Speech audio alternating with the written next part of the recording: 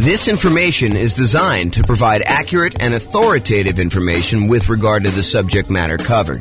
It is offered with the understanding that the presenters are not engaged in rendering legal, accounting, or other professional services.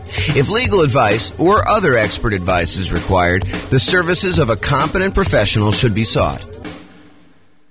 Welcome to the Louisville Real Estate Investing and Real Estate Financial Planning Podcast. Learn all about investing in real estate in Louisville, Kentucky with a combination of real estate financial planning and modeling with numbers specific to Louisville.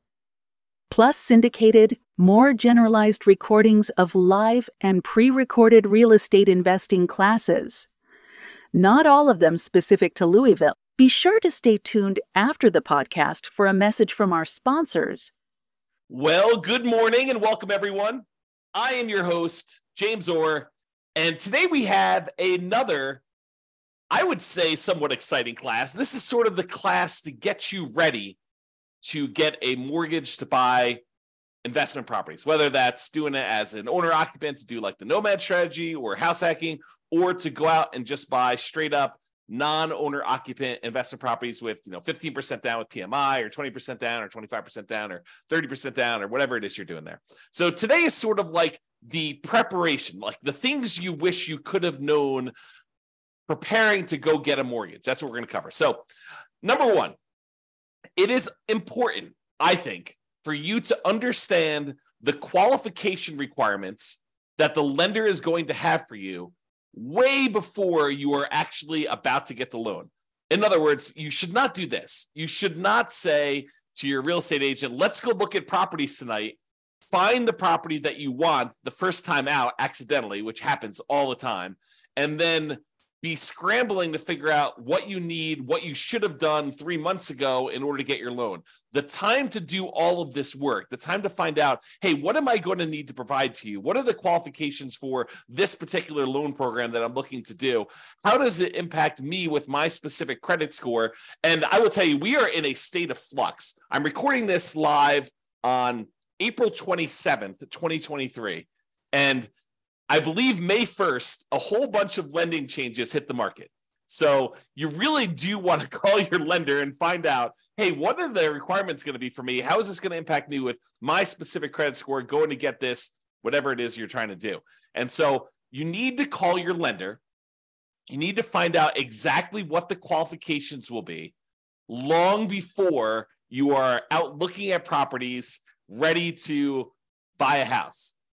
You really want to take care of this stuff and this is more of a bigger picture, like philosophical thing. You want to be strategic about your real estate investing. You don't want to be just focused in on, okay, the very next thing I need to do, let's just focus in on doing that. No, I think you need to be thinking 1, 2, 3, 4, 5, 6 steps ahead, which is why I think you want to go through the process we've outlined for the entire real estate investing strategy. Sure, you can do it if you're like under the gun and you feel compelled to really do it right now. Yeah, you can do some things and then kind of like learn as you go. But it is better for you if you have an understanding of the entire process laid out and you can be thinking a couple steps ahead. As you'll see in some of the tips we're going to give you here, it helps if you started this stuff 6 months, 3 months, at least a month before you're ready to go, so that you can do some things to improve your cash flow, optimize your real estate investing, optimize the loans you're getting, understand like some of the criteria, how these things fit together, how they work, and what your limitations might be, so you don't kind of paint yourself into a corner or get yourself in a situation that you don't want to be in. Okay, so step number one is definitely call your lender to find out exactly what the qualifications will be long before you're going to actually apply. And if you're self-employed, this is even more important, in my opinion. It is different than being an employee. And I personally have gotten caught up in this. I'll probably tell the story. I've told the story before, but if you haven't heard it before, I'm sure I'll tell the story again in the future, where I was going to get a loan.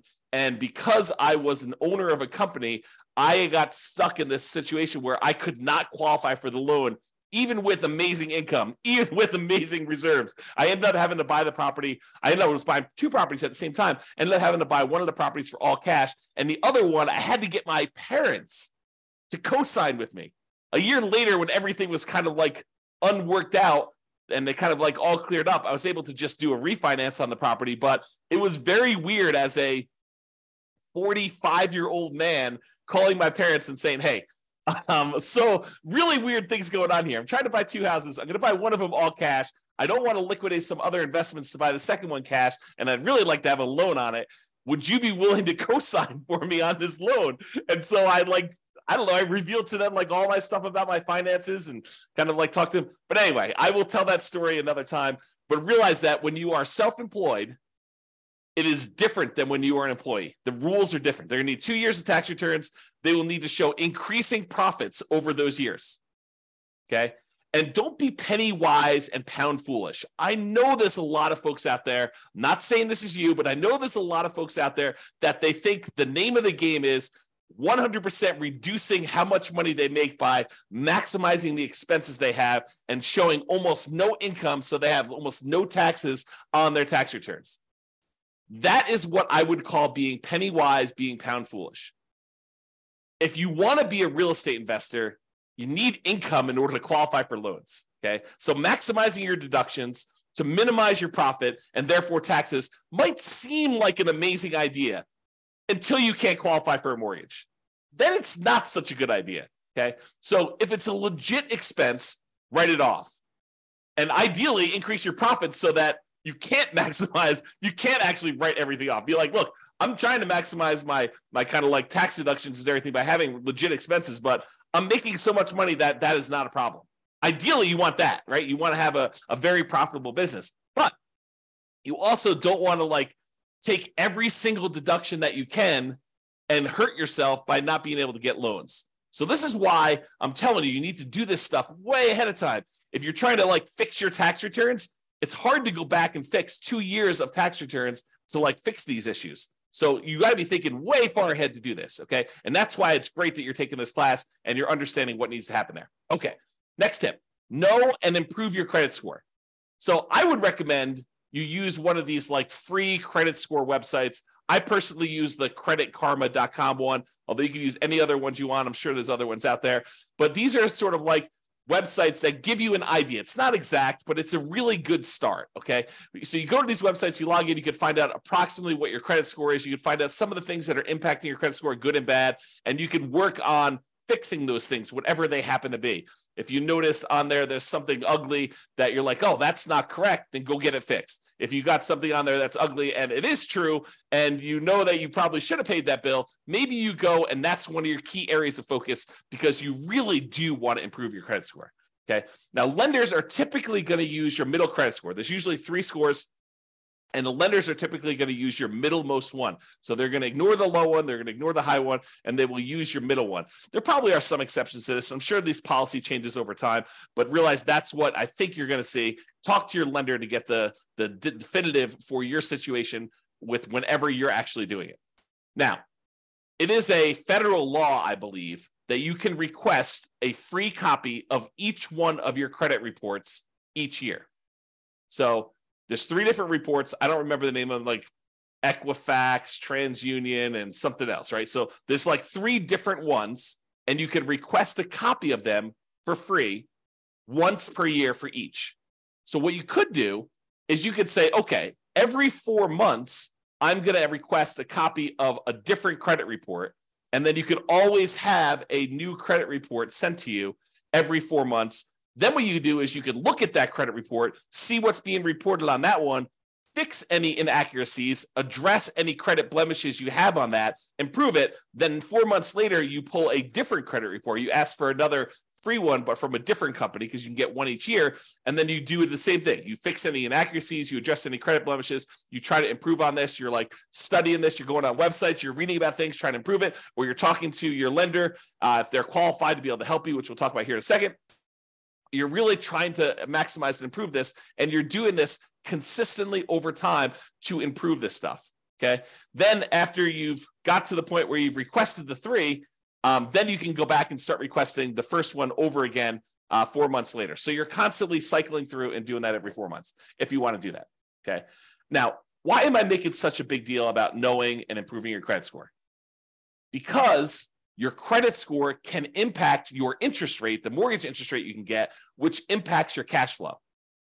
We're in a market where prices have gone up a lot in the last few years. Interest rates are up a lot in the last year plus. Rents are up, but they're not quite up enough to counteract these really, really high prices and the really, really high interest rates, so that it's harder than ever to have great cash flow on properties. Okay. You can put more down, which does improve your credit score, and which does improve your mortgage interest rate, which does improve cash flow. And you can do all of the other 88 strategies that we have for improving cash flow. However, what I will tell you is one of the factors that improves cash flow is your credit score. Higher credit scores tend to get better interest rates. So it's worthwhile for you to fix this stuff, especially if you plan on doing this repeatedly. You don't want to have, something that you could fix upstream, your credit score, as an example, that is going to have an ongoing, repeated impact that is going to last for, in some cases, 30 years. You go get a mortgage interest rate in a property, and if you decide that you're not going to ever sell that property or refinance it away, that's something that sticks with you for 30 years. Now, sure, you could decide to use a strategy where you're paying that thing off early, or you're refinancing out of it, or you're selling the property and getting rid of the loan. But in some cases, when we're optimizing for achieving financial independence, we're choosing to keep loans, even if they're slightly subpar. Okay? So improve your credit score, because this can impact your mortgage interest rates, which impacts your cash flow. The time to do this is not when you're shopping for a property. Okay, you probably can move the needle a little bit while you're shopping for a property, but really you want to be thinking about this 3 months, 6 months, a year, 2 years ahead of time, so that you can get all of your stuff fixed and you can really optimize this. It's not just like a little bump, it's like the massive changes that you can make. Now, some lenders are qualified to help you improve your credit score. They know what impacts credit score. They've seen it, they've done it. They have real world knowledge, and they can assist you with this. And I would rely on them. I would lean on them to help you do the things that you need in order to improve your credit score. If they're not qualified, if your lender is unable or unwilling to help you, then you may need to hire a respectable, qualified credit counselor, not one of these fly-by-night companies that's going to tell you to do something that's going to ultimately harm you in the end. You really want to focus in on someone who is legit. And you're going to have to ask for recommendations and use your kind of wisdom to figure out who that is, because I can't tell you. Okay. Now, here's a big warning for you. The things that improve your credit score are not always the logical or obvious choices. For example, you may think, hey, I'll just close this account. That should help improve my credit score. Not always.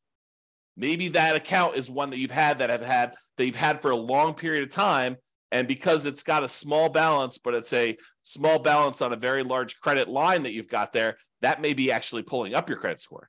You can't just make these things and say, oh, that's logical or obvious. And you may think, hey, I'll just pay off everything. That'll fix my credit score, right? I'm tired of this stuff. I just won't have any balances on anything that I have credit with, and then I'll close all my accounts. No. That could actually lower your credit score. So you got to use somebody who really understands what's going on and what things are actually impacting your specific credit score.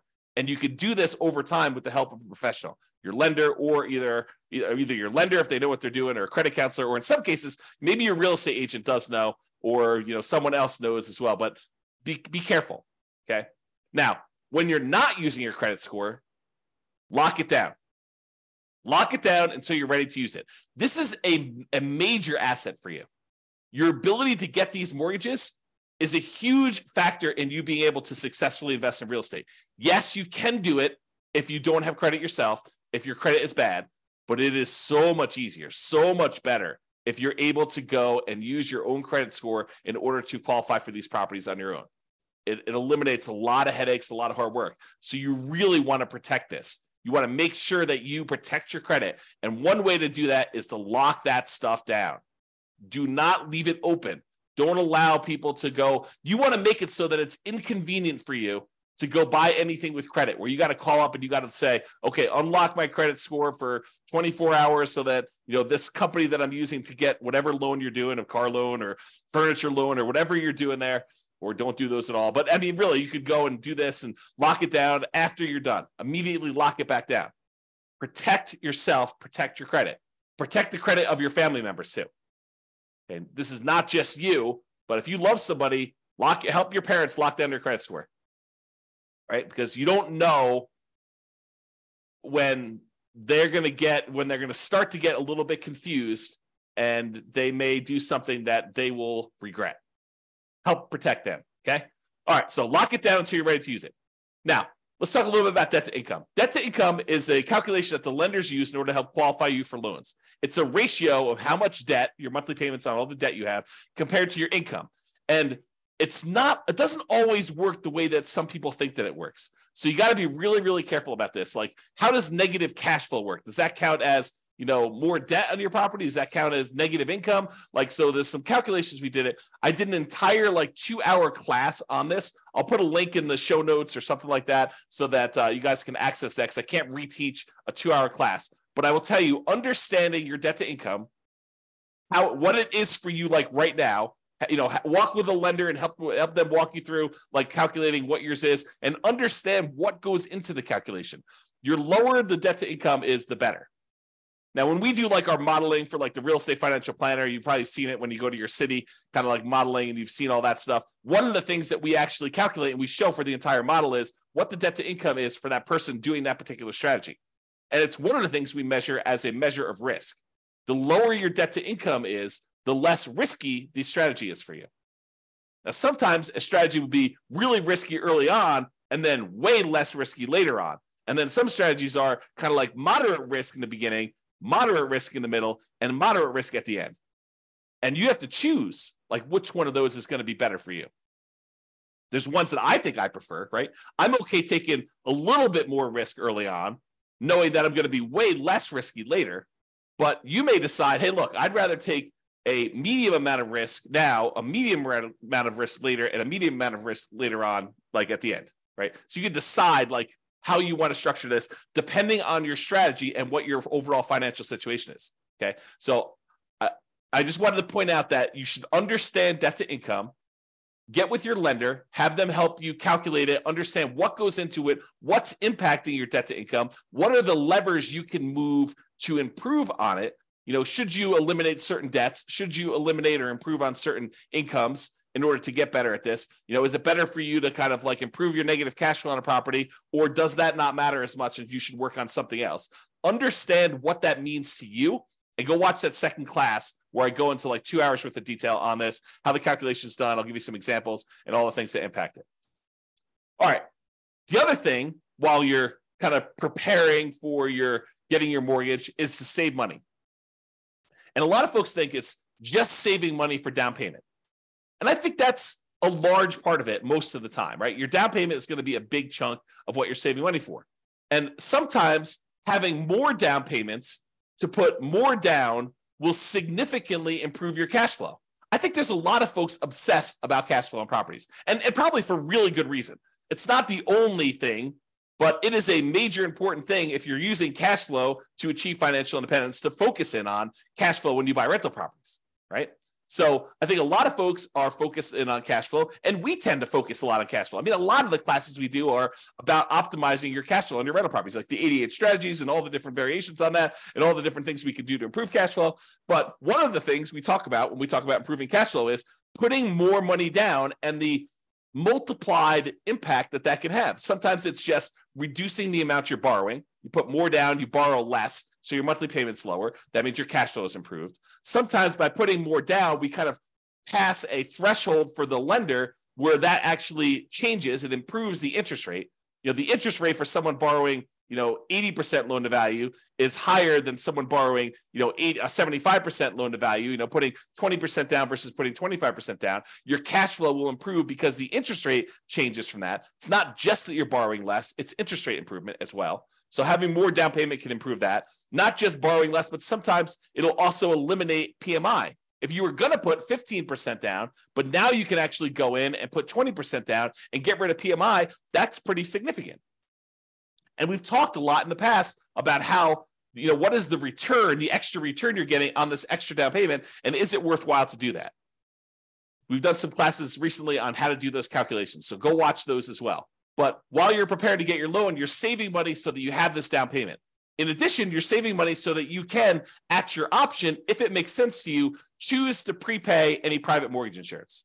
If you're doing a loan like you're doing house hacking or Nomad, and you're putting 3.5% down to buy a duplex, triplex, or fourplex with an FHA loan, or maybe you're even buying a single family home with 3.5% down FHA, or maybe you're going and you're doing like a nothing down VA loan, which is not going to have PMI, but maybe you're doing all these different things where you have these low down payment options below 20% down, and you're going to have private mortgage insurance on those. You want to have the choice. You want to be able to do the math and say, hey, it's mathematically better. It improves my cash flow significantly if I can prepay this PMI.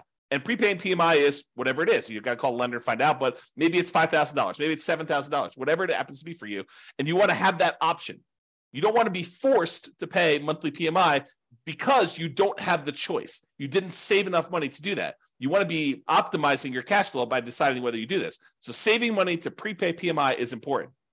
Making sure you have enough money, you save the money so that you have the closing costs and you don't have to negotiate and have seller concessions, because it's not doing seller concessions by choice because it optimizes your investment, which it often does, but you want to actually have the choice of you paying closing costs yourself to improve cash flow, not raising the price and getting the seller to include some seller concessions in there. Okay, so saving money for down payment, prepaying PMI, closing costs, and maybe, as we covered in a separate class and like multiple times, is buying down your interest rate. It may make sense for you to have extra money to buy down your interest rate because that could improve your cash flow a lot. So taking that extra money to do that. And then, of course, you would not ever buy an investment property without having adequate reserves. At least 6 months, in my opinion. Now, you may decide, hey, look, I'm liquid in a whole bunch of other ways. I feel really, really comfortable only having 3 months of cash liquid reserves. That's your prerogative. It does add a considerable amount of risk, but I think at least 6 months of reserves. And I've been making some arguments lately to have 12 months of reserves. And I'll talk about that when I go over the whole reserves class. But you should be saving money and having reserves because, and I'm going to use strong language here, okay? You would be stupid to invest in real estate without having reserves, okay? You're asking for trouble. It's like intentionally going and putting yourself in harm's way because you just didn't plan. You got to plan. You got to have reserves. So make sure you do some type of reserves. Invest. Make sure you save the money in order to do reserves. And then finally, saving money so that if you're buying a property and you're putting less down and you're having some negative cash flow because you didn't put enough down. If you put enough down, you probably wouldn't have the negative cash flow, but you're choosing to put less down. Maybe it's 0% down or 3.5% down, or for an FHA loan, or 5% down for conventional financing, and you're deciding you're going to have some, or maybe you're putting 20% down, and your market is such that it's really hard to make properties cash flow, even with 20% down or 25% down. I've seen that a lot, right? So maybe you have negative cash flow. Well, one of the ways you can make your investment more conservative, less risky, is you can set aside whatever negative cash flow you're likely to have, and you can calculate out how much that negative cash flow will be. You'll be like, look, the first year, it's whatever it is, negative $200 a month. But I think rents are going to go up about $50 in year two. So the next year, it's going to be negative $150 a month. And I think the rents will go up another $50 when I renew the lease the year after that. Okay, well, now it's only going to be a negative $100. And then the next year, rents go up $50 and your negative cash flow is going to be about $50 a month. And then the year after that, you raise rents $50 and you don't have negative cash flow at all. Well, you could sum up $200 a month in negative cash flow for the first year, $150 a month in negative cash flow in the second year, $100 a month in negative cash flow in the third year, $50 a month in negative cash flow in the fourth year, and then zero from then on. And you could say, what is the sum of all of that negative cash flow until this property is actually likely to be very positive? And you could set that money aside in a separate account, maybe right next to your reserves, might not be the worst thing in the world, and then have that money just sitting there because you know you've got negative cash flow coming. So why not set it aside? It's probably cheaper to set that negative cash flow aside than it would be to put more down in down payment and actually get rid of the negative cash flow. So you could do this calculation, right? And we will do this calculation in future classes because it's a calculation I do. But you can calculate out, hey, if I put this amount down, that reduces my monthly payment by whatever it is. It's about, the general rule of thumb is for every $10,000 you put down, you end up saving about $50 a month in your monthly payment. So if you set aside, $10,000 in order to reduce your monthly payment by $50, that would save you $50 a monthly payment. But if you look at your negative cash flow, if I save up $2,400 in year one, and $1,800 in year two, and $1,200 in year three, and $600 in year four. If I do my math right, that's probably around $6,000. I don't know exactly what it is. I'd have to go add them up, but just off the top of my head, it's probably about $6,000. Well, $6,000 to get rid of like your negative cash flow risk, right? It doesn't completely eliminate it, but it really reduces it when you set all the negative cash flow aside up front versus putting an extra $10,000 down just to save $50. Might be better to set that $6,000 aside for your negative cash flow. And that's what I'm talking about. Okay. All right. So saving money, down payment, prepaid PMI, closing costs, buying down your interest rate, reserves, and negative cash flow, setting aside any negative cash flow you have. All right. Let's talk about what you're likely to be requested in form of documentation from your lender in order to get the loan. They're likely to ask you for a loan application and or a personal financial statement. Okay. They're usually going to ask you for a color copy of your ID, some type of state-issued ID, any recent W-2 and pay stubs, any proof of any other sources of income you're getting as well. So if you're getting some type of income from a side hustle or whatever, they will likely ask you for that as well. The last 2 years of tax returns. So start early, make sure they're done good, done right, done correctly, and that you're optimizing for not just saving everything on your taxes, but being able to get a loan. Last 2 years tax returns, they're going to look at those. All your bank, your investment, your IRA account statements, usually about 3 months worth. Could be 1 month, could be 3 months, but usually I'd save about 3 months worth knowing that that's coming here. They also want to see documentation of where you're getting the down payment from. You can't just borrow the down payment from mom and dad. You have to document where that's coming from. Documentation of any large deposits in your account. If you got a lump sum from something, they're going to want to know about that. And then on each one of your properties, any of the leases, proof of insurance, any HOA documentation for the HOA and payments related to that, mortgage statements for all the properties you own. And then if you closed on any properties recently, they're going to want to see the HUD-1 or settlement statements for all the recent purchases. So that's a good general list of what you might expect to see a lender request from you. So now why don't you start putting it together in a nice, easy to find, organized place so that when the lender requests it, it's all in one spot, which is what I'm going to talk about next. And I will point out one other thing about the list of documents, that your lender may have additional requests. They may have less requests, but if they have additional requests, you have two choices. You can get all worked up and upset over it. Oh, why do they need this, and complain and everything like that? You can just say in advance, hey, I know that they're going to request other stuff. I'm just prepared. I'm going to just give them what they need because they're my partner in this. They're willing to loan me 100% of the purchase price, 95% of the purchase price, 80% of the purchase price, 75% of the purchase price. They're coming to the table with a large chunk of money to help you acquire these assets, to help you acquire these real estate investments. They're a financial partner for you. And your financial partner says, hey, I need a copy of your cable bill. And you're like, why do you need a copy of my cable bill? Or you could just say, sure, partner, I'll show you my cable bill. No worries. Here you go. Whatever you need to see. All right. Organize your files. So you're going to need this stuff. So why don't you get organized and stay organized? Store all the files that your lender will likely request from you in a well-labeled, organized folder on something like Dropbox. And I use Dropbox because not only does it keep a backup and it stays organized and stuff on your local computer and any other things you need, like if you're out with your lender and they need something, you can send it via your phone or your computer or go home and do something. But you can also share the entire folder with them, and then they'll have the most up-to-date stuff that they need. They'll probably request you the link again, but you can give them access to it and just have your files organized that way. Keep that folder updated with your latest tax return. So as you file a new tax return, just put a copy in there. Any pay stubs you get from work, scan them or use them from your email, save them into that folder, store them there. Any property records you have that you're going to need to share with them, put that in there. And I have a typo here. I'm going to just go ahead and correct that. As you get updated versions, save them there. That way all your files that you need to send to lender are all in one place. And this is especially helpful if you're going to be getting loans regularly, or you're going to be buying a bunch of properties all in a row, and you're going to need to use this like more than one time. It'll really help you. Okay? In conclusion, understand what the rules of the game are. what your expectations and the qualification standards are for getting loans. And then get and stay organized to make applying for loans fast, easy, and low stress. And I'll add one other thing. Start early. Be thinking strategically ahead of time. Okay? Start early and think strategically.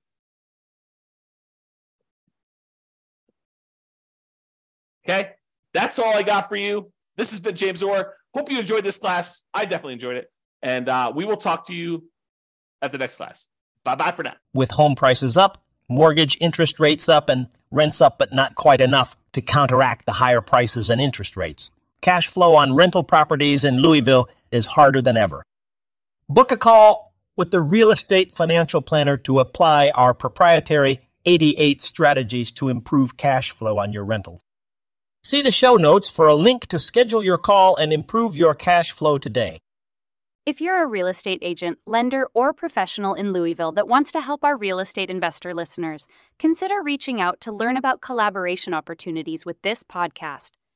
We'd love to add more value to our listeners by having you assist our investors buy, sell, and finance their real estate investments. See the show notes to schedule a call to discuss collaboration opportunities.